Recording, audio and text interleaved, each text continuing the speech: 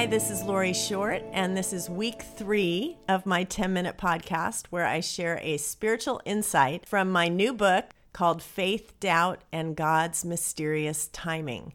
And actually, the book comes out in 2 weeks on January 31st. So now would be a great time to pre-order. Okay, enough with the commercials. This week's insight is that God is in the details.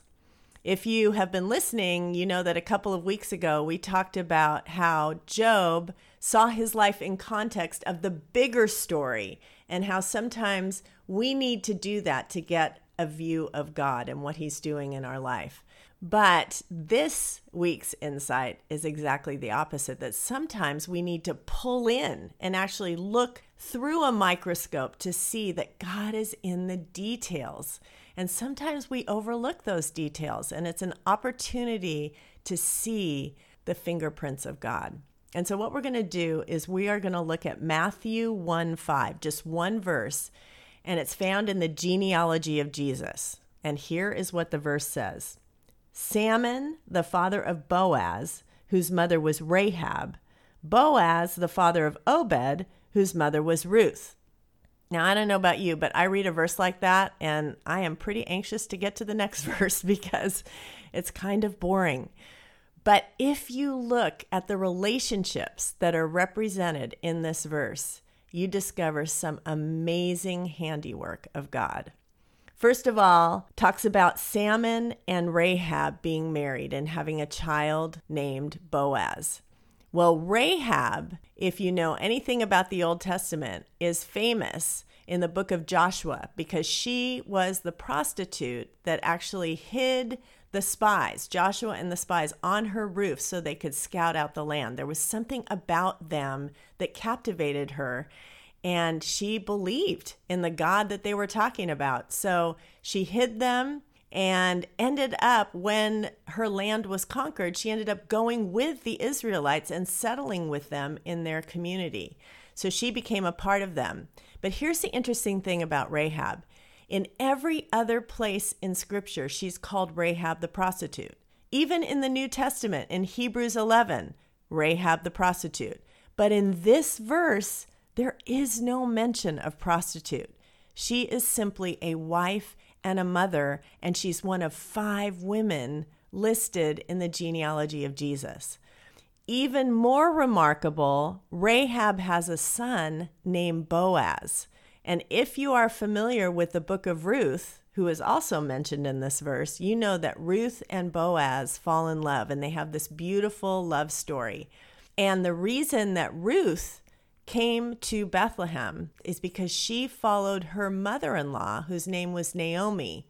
And even though Naomi isn't mentioned in this verse, she is part of the backstory of this verse, because the whole reason Ruth joined the Israelites is because she wanted to help her mother-in-law, Naomi. They were both in grief because they had both lost their husbands. And actually, she and her sister-in-law and Naomi, her mother-in-law, had all lost their husbands. And so both the girls wanted to go with their mother-in-law, but she told them, you will never find another husband. And finding a husband was really important for women in that culture. They had no other way except through their sons and their spouses to have any kind of income. So Naomi tries to tell both girls to go back to Moab, go back to your own town. There you'll find a new start. I'm going to go back to my people, and hopefully someone will take care of me. But Ruth will not leave her. And so she goes with Naomi, and she ends up in this new land. And even though there's hardly any hope that she would ever find anyone to marry, a wonderful man named Boaz notices her, partly because she is such a good woman and is taking care of her mother-in-law. And he notices that she is gathering the grain that is left over as he is plowing the land. He's a wealthy landowner. And so he makes it easier for her to do that and ends up providing for her and ends up falling in love with her, and they end up married. And so that is the backstory of this verse. And of course, Ruth ends up in the genealogy of Jesus too. There's only 5 women who are mentioned, and Rahab and Ruth are 2 of the 5 women. So by default in this verse, you notice that Rahab and Ruth are now mother-in-law and daughter-in-law. And this is the only verse in Scripture that mentions that. We don't know if Rahab is still alive and if they actually had any kind of relationship. But what's so interesting is that Ruth followed her mother-in-law, Naomi, and ended up acquiring a second mother-in-law named Rahab. And both Rahab and Ruth were foreigners. And so if you look even deeper in this verse, you can see that probably Boaz had his heart for foreigners because of his mother. And so all of these details are not noticed unless we take a closer look. And what this verse invites us to do is to do the same in our own life.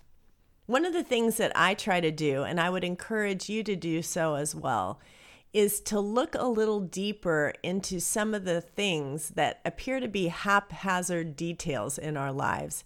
And sometimes we can find more meaning in them. One of those for me is that I was engaged to a man that I didn't end up marrying, and we were engaged for 1.5 years. And I ended up becoming very close with his daughter. She was 8 years old. And so part of the heartbreak for me in breaking up was not just him, but the relationship that I lost with his daughter.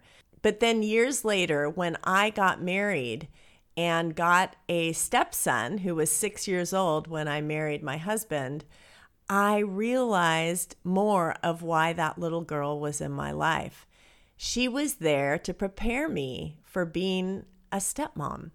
And so sometimes we can look back on things that even were difficult, or in my case, tragic, and see that God actually was at work in those details in a way we never would have noticed at the time. But as life moves on, you begin to make connections with things in your past, and you realize that things happen to you that God used later on. And that is one way that you can see God at work. And sometimes we have to take that closer look because so often in life, it's a little bit like reading a genealogy. We just go through the motions. But if we look a little closer, we can see God at work. Here's what I've noticed. The evidence of God's touch whispers rather than shouts. And that's why we have to look closer to see it. Many of the details of our lives go unnoticed, and I would invite you to take the time to look back, to see things maybe that you haven't thought of before in ways that God has worked in your life.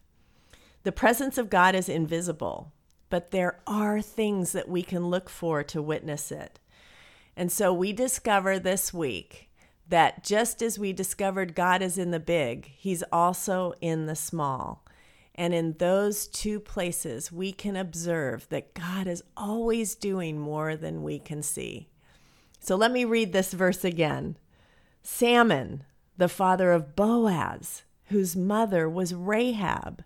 Boaz, the father of Obed, whose mother was Ruth. How God brought these 2 women together is only seen in this verse. Don't miss what God is doing around you that might require you to look. Thanks for tuning in.